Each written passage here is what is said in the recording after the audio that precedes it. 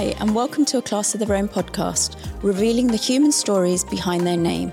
We will hear honest and intimate reflections from our guest, who, despite their circumstance, shape a world that reflects their unique visions of success. I remember my English teacher asking me what I wanted to be, and I said I was going to be a high-class prostitute or a gangster. That feeling that I wanted to do something in the youth space was such a driving force.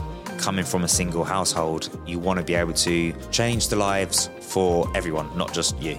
Join me, Mira Magecha, to learn from these inspirational people who are generously sharing where they began.